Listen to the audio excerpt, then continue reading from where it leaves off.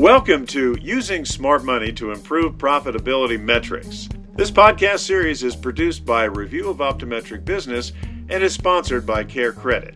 In this episode, we'll explore achieving multiple sales of eyewear.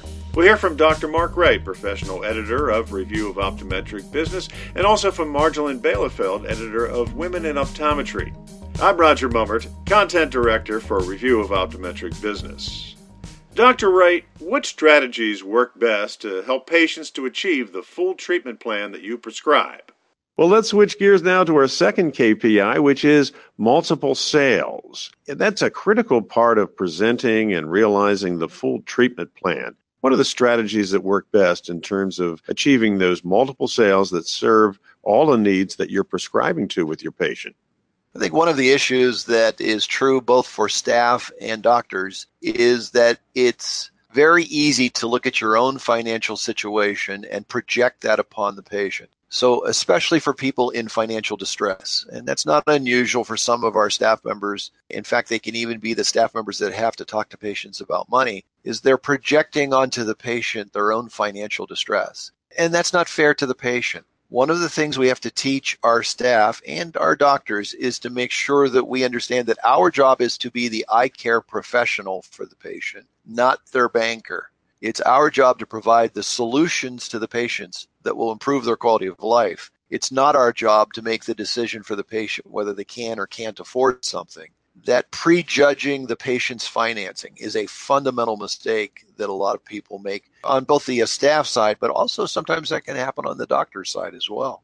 So that's one of the biggest barriers to multiple sales is actually on the doctor or the staff side? Absolutely. And once they get over that and they begin to think about how do I actually improve the patient's quality of life, and I always think of 4 arenas: home, school, work, and play. I want to explore those 4 arenas with the patient and find issues that I can solve in those 4 arenas with something that we prescribe to make their life better. And once the patient has that in front of them, once the patient has the full and complete prescription in front of them, then the proactive discussion of financing options enables the patient to buy that whole treatment plan, not just a part of it. And therefore, their entire life can be better at both home, school, work, and play. What are the touch points at which you preset that patient, where they're aware of patient financing and where that's reinforced throughout their whole patient journey, as we call it? That's a great topic, Roger. The most common place for someone to talk to the patient about financing is in the optical. And generally that occurs when the patient is kind of pushing back and telling the staff that, well, I can't quite afford that. So then the staff pulls out Care Credit financing to try to solve the problem. It's far more effective to move the discussion from the optical back to reception.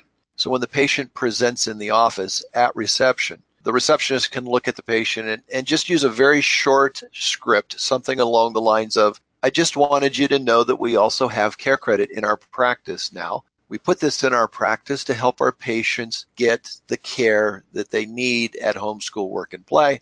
So it becomes a very easy way for you to pay for your care today. Simple, short, sweet, less than a minute. But what you've done is you've put the idea in the patient's head.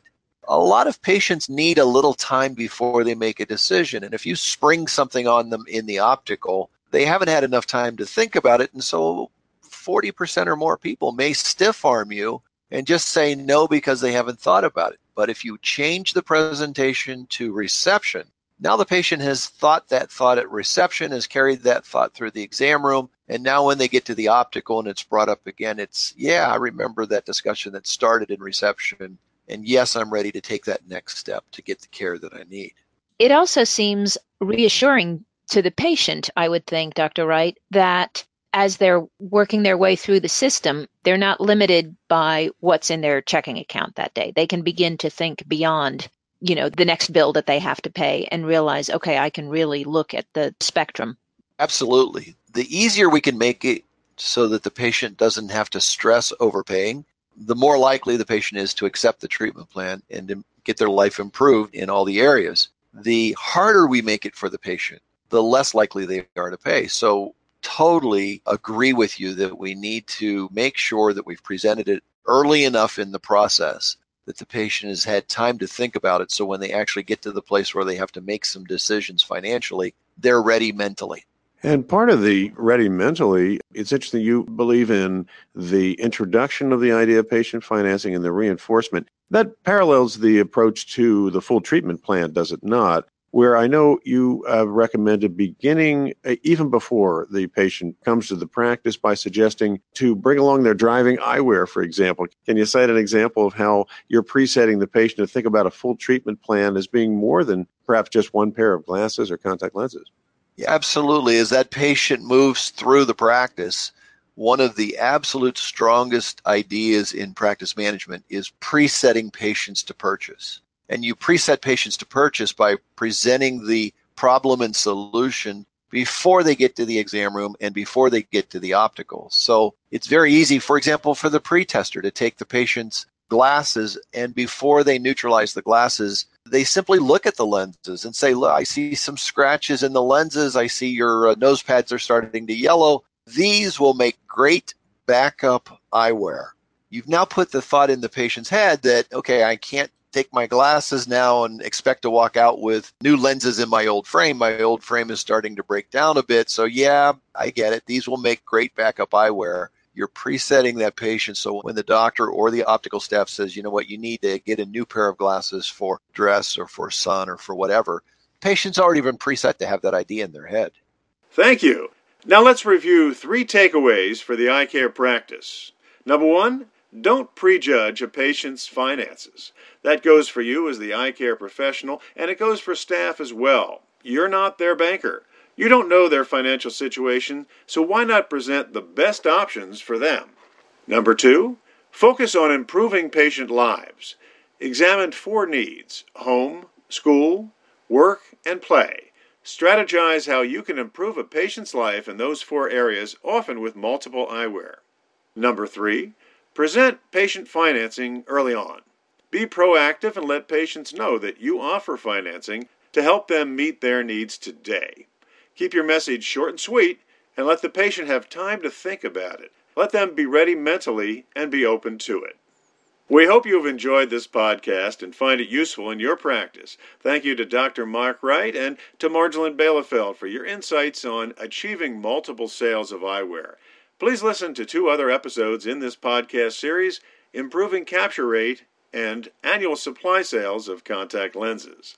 On behalf of Review of Optometric Business and our sponsor Care Credit, we thank you for listening. This content is subject to change without notice and offered for informational use only.